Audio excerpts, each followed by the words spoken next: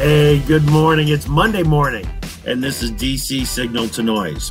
And neither the Cubs or the Nats are close to the top of their division, so let's go ahead and move on from baseball already this morning. Jim Wiesmeyer, Pro Farmer Policy Analyst. How are you, buddy? Pretty good. Beautiful day here in DC. Absolutely. The bulls in the grain markets are going to see they're going to face several challenges this week, Jim. There's persistent chances for rain in the Midwest and in spring wheat country, buddy. Yeah, and we had a big acreage estimate from IHS Markit for corn, that is. But you're seeing other countries. You had that 1.7 million ton export to China for new crop announced by USDA today, and Mexico follow through for more sales. But as you said, we've got the rain coming through, and perhaps a significant increase in corn acres, from the intentions report. We'll have to see in June. Yeah. By the way, Lance Honig, the chief of the crops branch of the National Ag Statistics Service, is going to be on AgriTalk tomorrow, talking about the survey work that they are going to be doing in June. It's not just that acreage report. We've got some cattle inventory data that's going to be collected.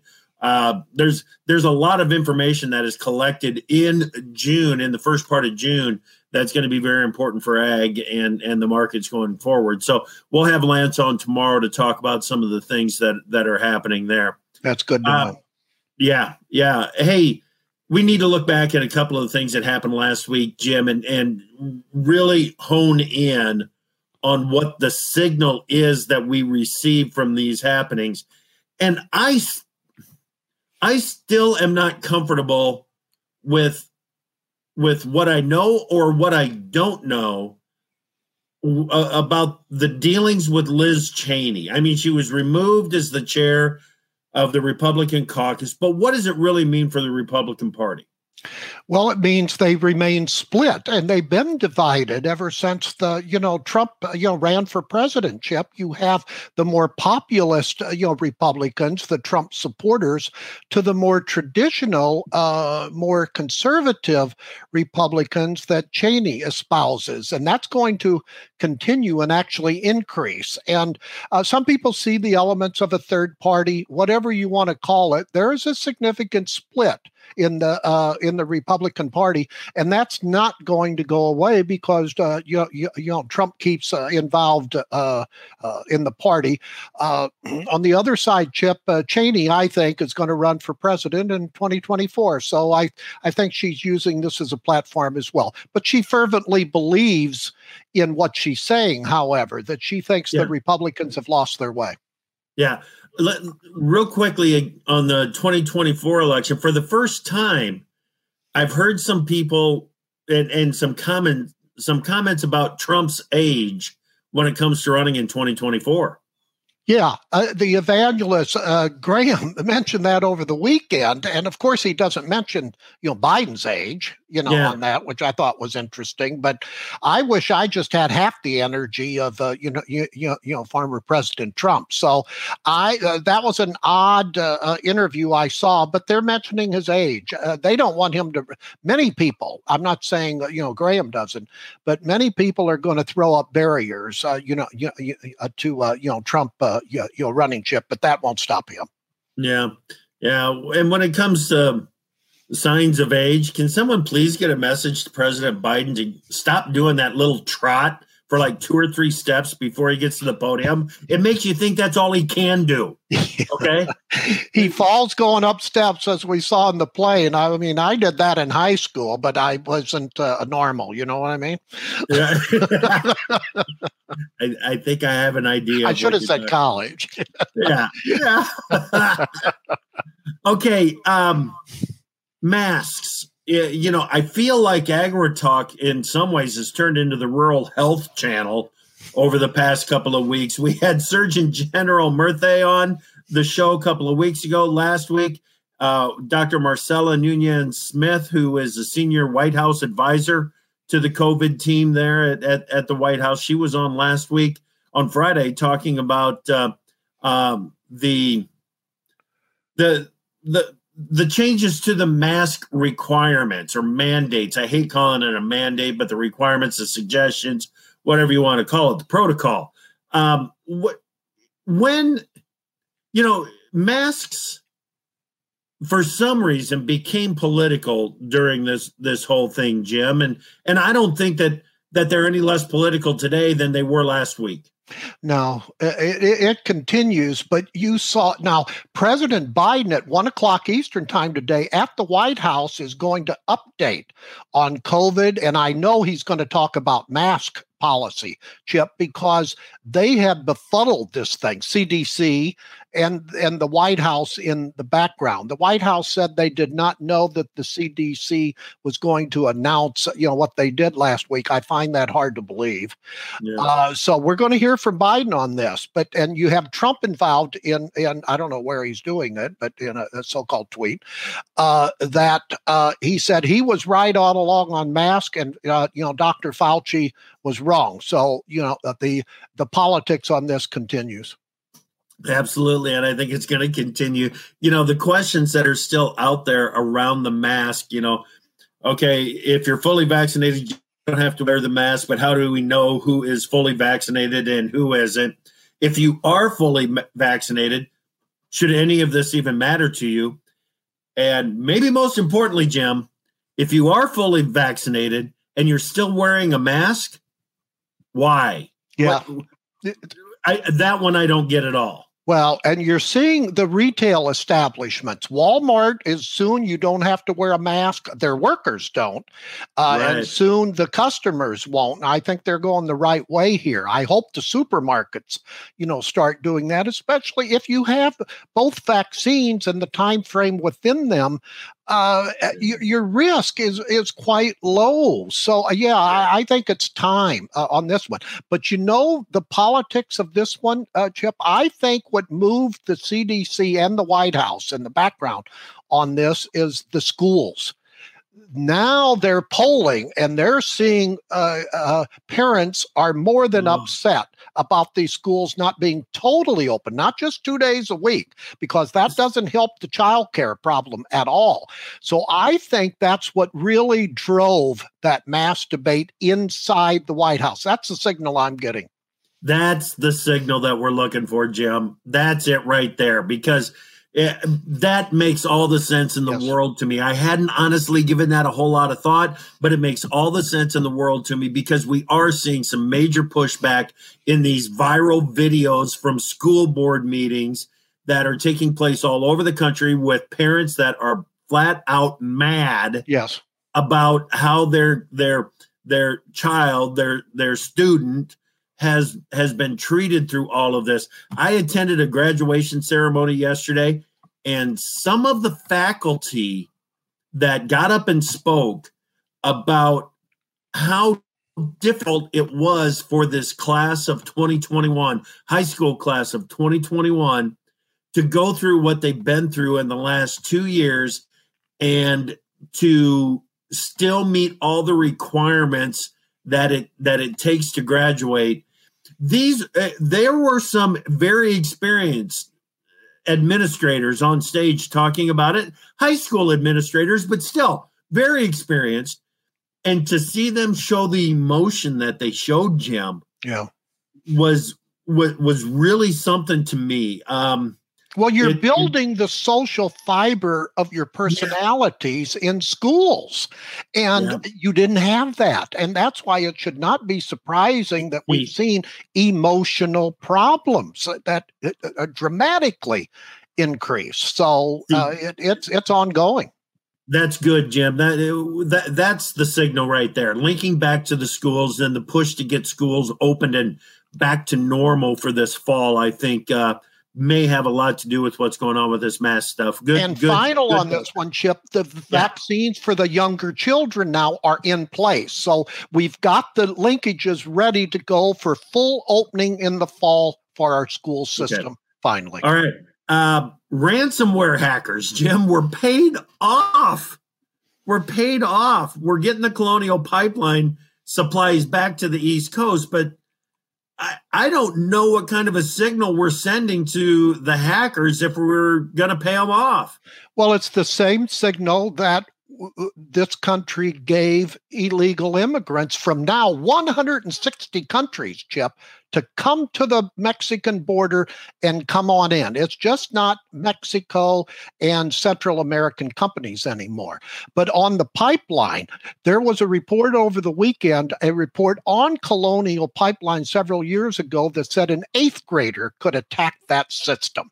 So that shows you the inability of some in the private industry to get their act together. This is not a one-off event. And then all of a sudden now we have Friday, a bipartisan pipeline security bill in Congress. You think that, finally is happening on the time that pipelines are some of the newer pipelines, okay?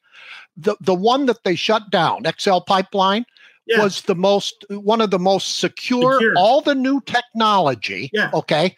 And they shut that down, and yet they let the other ones, and I'm not saying to stop them, go. It's just illogical. So how did we pick Colonial as a winner over Keystone? Because Keystone is, how is it not as important as Colonial?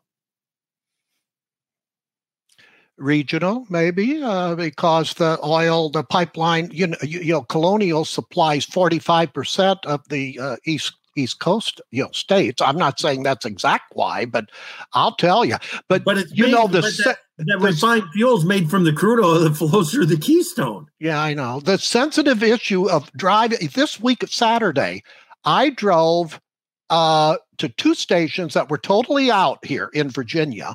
And then I saw a Target station that had only regular gas. Of course, I use regular gas. But the feeling you get when you're trying to find gas, that is just, it gets you more than upset and worried about the direction of the country. Right. And then on top of it all, Jim, the shortage of truck drivers in this country and train truck drivers to haul fuel is pretty alarming as well.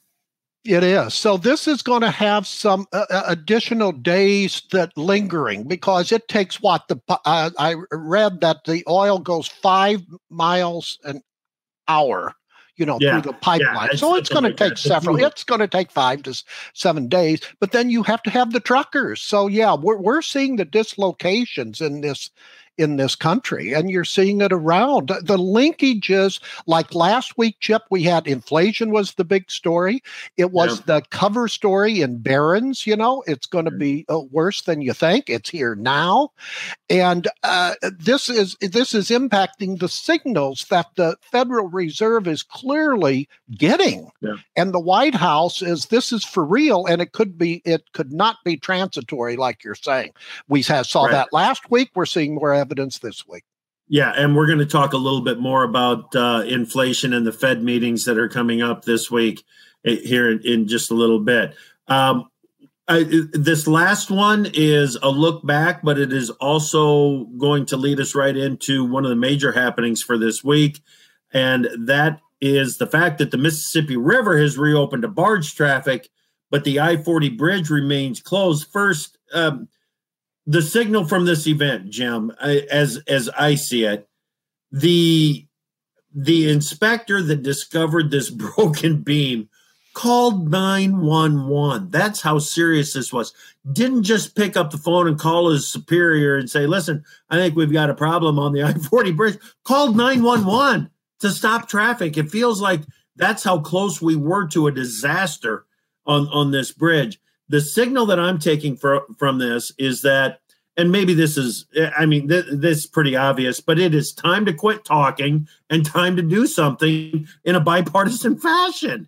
Yeah, this wasn't just a fracture. You've seen the pictures. It was a crack. Okay, it was a crack. And if there's one, there's usually two. So we haven't even gone that approach yet. So it's going to be months before you see commercial traffic or any traffic cross that bridge, and rightfully so. This should be impetus going into the infrastructure debate. Now, last week we had several meetings at the White House with President Biden and his top officials, with both Democrats and Republicans. So at least they're talking. That's a good signal. The Republicans, as soon as today, could unveil their counter offer, Chip. So they're changing. So the White House can't say the Republicans are not, altering their initial offer. But the issue, the signals I'm getting is the biggest issue is the revenue or the pay-fors for some of this. The Republicans are insistent that they do not increase taxes in order to pay for infrastructure.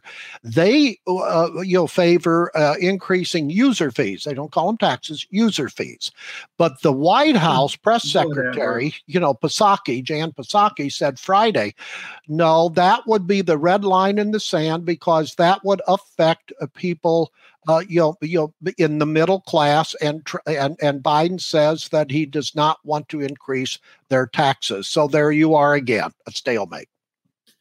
Yeah, this how to pay for it and the price tag that is connected to it, Jim, is going to tell us a lot about how this Congress is going to be willing to spend for the rest of its time. Because if it goes with the big package, it's what, $4 trillion plus? Yes, new spending on top of the $1.9 trillion we've already spent. So $6 trillion, total. $6 billion. Trillion starts that trillion. It just adds up. It's since Biden's been in office, both spent and proposed spent $6 trillion. That's a chunk of change. Yeah, but here's your key. The Democrats know now, and this is a clear signal I'm getting, and hear me clearly. You're not going to see the tax increases that affect rural agriculture that the Democrats are proposing. Very low odds, Chip, because the number of Democrats had told the White House this stepped up basis, even if it's at death, it ain't going to fly. So they have to go back to the drawing board. That's what I'm hearing from both Republicans and Democrats in Congress. Well, there was enough opposition to the plan from within the Democratic Party in the House alone that you really had to question if they were going to get serious about pushing it forward, because it seemed like there was just such low odds of passage. So that's great to hear. Yeah, great to hear, Jim. Yeah, we'll have to see it play out, but that's the signal I'm getting loud and clear. The votes. So how is it all going to be paid for?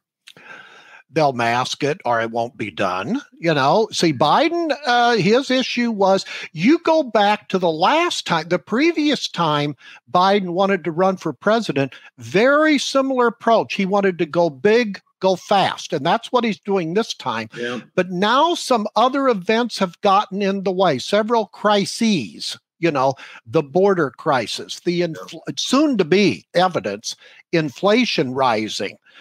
Larry Summers, former Treasury Secretary under President Obama, is saying he's more nervous now than the warning he gave a few months ago.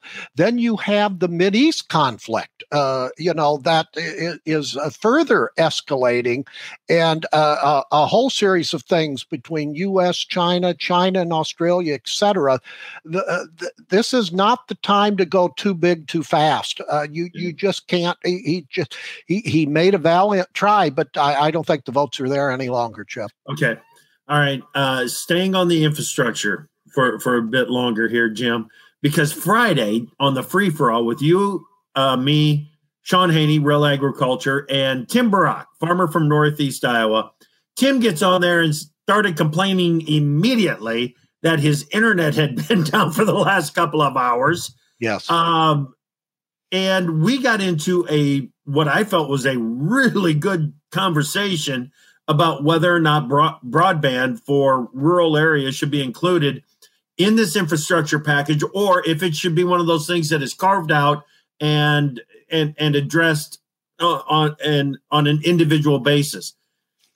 What's your thoughts? The signal I'm getting, it will be part of the overall infrastructure bill. There's a pretty good New York Times story today about the rural sector wanting one major thing in the infrastructure bill: broadband.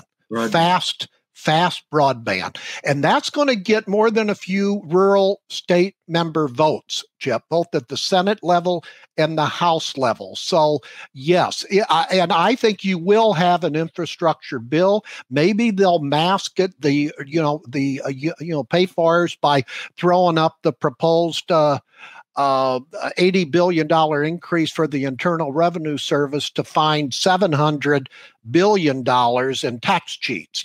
That's a pure historical approach how Congress likes to mask things. So I think the elements are there for an eventual infrastructure package, including that big funding for broadband, because that's desperately needed in the rural countryside, as you know, Chip. Not just broadband, but fast broadband, because that'll help narrow the rural-urban divide, that be able to keep those young, adults in farm country. The healthcare system, it dramatically, it just makes so much sense. There you go. Education, rural, keeping the people in the rural states because they love it. But if they don't have the mechanisms, they'll leave. Right. Now, here's the deal. I'm out here in the middle of the timber, and when they ran broadband fiber to my house in the fall of 2019, it absolutely changed my life. The other thing is, it's not just the young rural residents in rural America. It is as we were having the conversation on Friday, I got a note from Randy Ermacher out in Nebraska, South Central Nebraska, talking about all the information that they're trying to download from, that they collect during the day when they're in the field, and then trying to download it into the system or download upgrades to their system. It just takes so long that it's got to happen. It's absolutely. This is why I told Tim that for his area, get a pilot project going to test different systems. I have great faith in the entrepreneurship of our great country. There's a way that can elevate the speed in rural countryside. You get an Elon Musk and others like him to focus on that, you'll have a solution. And the money's going to be there. That we've seen about every other day, money pouring through since the Obama administration. Again, I always say, I want an accounting of that money too, because I think certain states have diffused that a lot of that funding elsewhere. So it better go for the intended purpose. Right. Okay. Looking at some of the comments that are coming in here, Jim, real quick. Gary is back. Gary Rasmussen. Good to see you back, Gary. If you are vaccinated, does that violate HIPAA? I don't know. I don't know. Might be above our pay grade trying to figure that one out. Speaking of above your pay grade, how can President Biden get away with answering a question with saying, boy, I don't know, that's above my pay grade? Does he not know what his job is? The buck stops with him, baby. The buck stops with him. And it's above his pay grade? Yeah. But people, when you look at his polls, though, Chip, the majority of Americans still like the president. And I'm glad for that. Oh, yeah. And he's into that 55 to 60% approval rating. Now we need to see some details of some of these things, and that's where you usually get the pressure. But the signal, and this is frustrating to the Republicans, they know it's much like trying to attack Reagan and trying to attack Obama. Their popularities were fairly significant.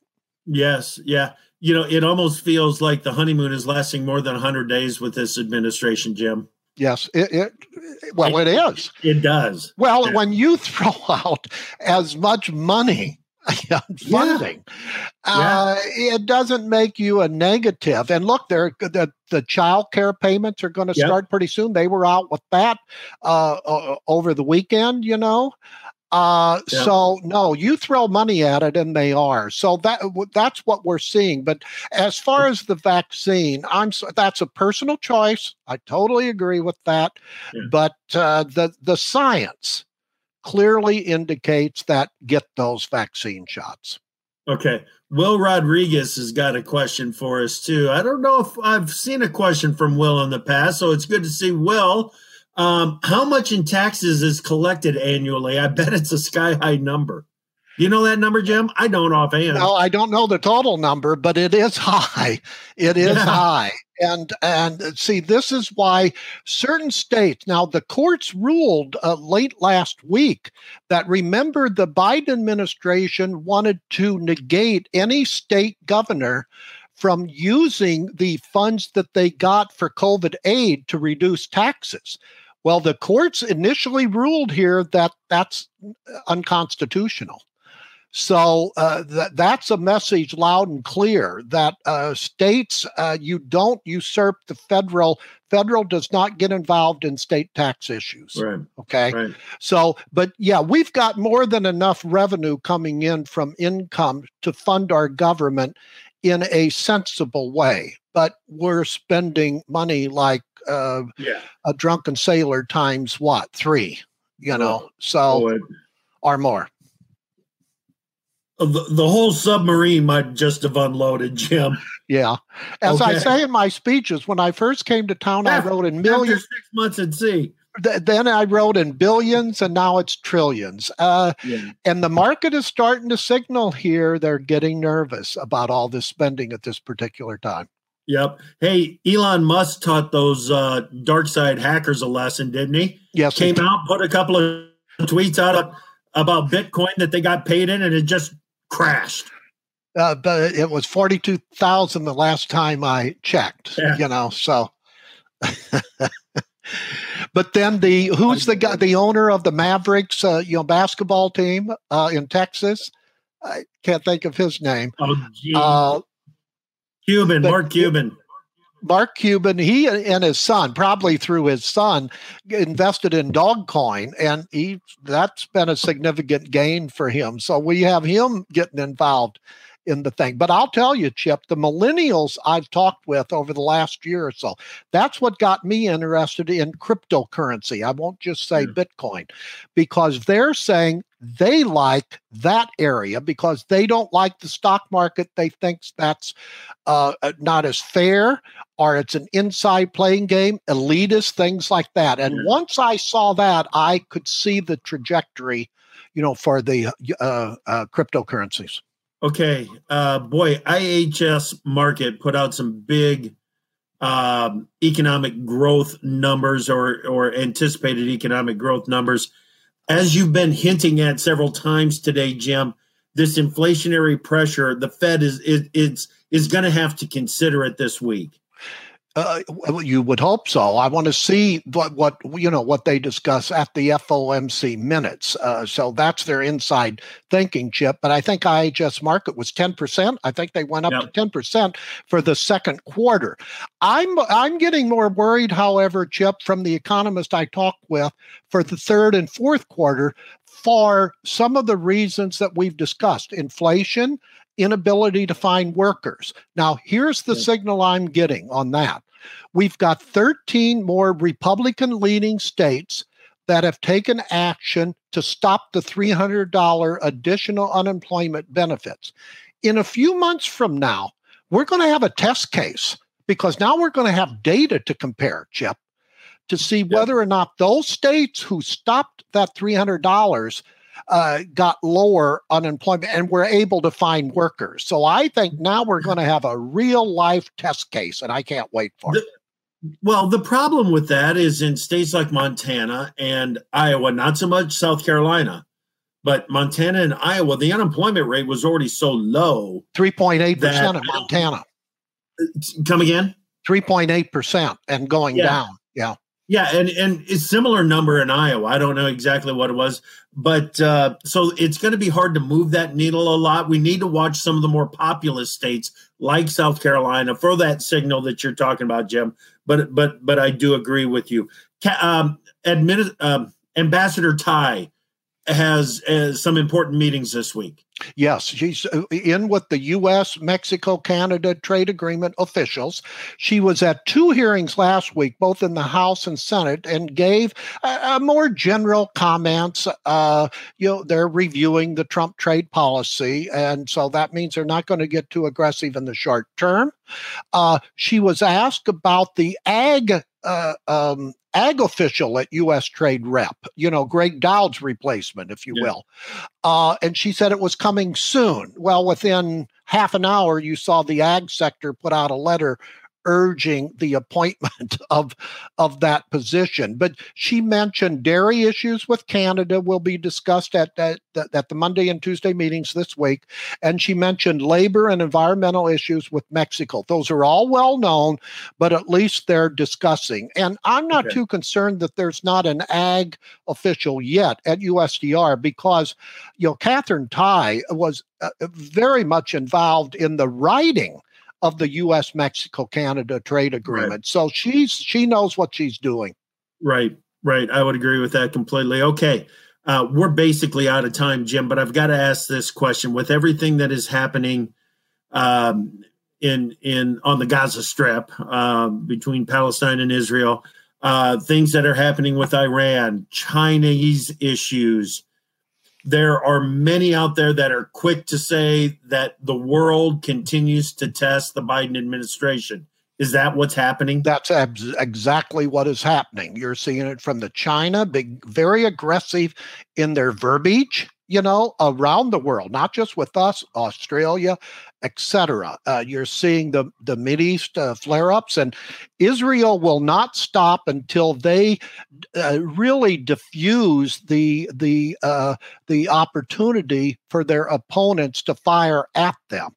And you talk about a system that's stopping 90% of the missiles coming in, to their country. That's a relatively secure system on the defense side. Okay, that's when Israel stops. When does Palestine stop? If they don't, then you won't have Israel pull back. They just will not. Well, Palestine stops when there is no Israel, right? According to some, yeah. It's just, well, you're not going to see an end. That's called Mideast, Yeah. It's called the Mideast. Yet we live in a dangerous world, and you're seeing it in the cyber warfare, things like that. So we've got to stay united in this country. That's what's so disconcerting, that we're so at loggerheads between the political parties that we're not keeping our eye on the ball for some of these other issues that could really be dangerous. Gotcha. Omar is out there listening today too. Hi, Omar. Thank you so much. We do need to stay tough on China. And I'll wrap it up with this and say thank you, Omar, for this one. Nice conversation today, fellas. Appreciate that big time. Guys, be safe this week. We will be back next Monday morning with DC Signal to Noise.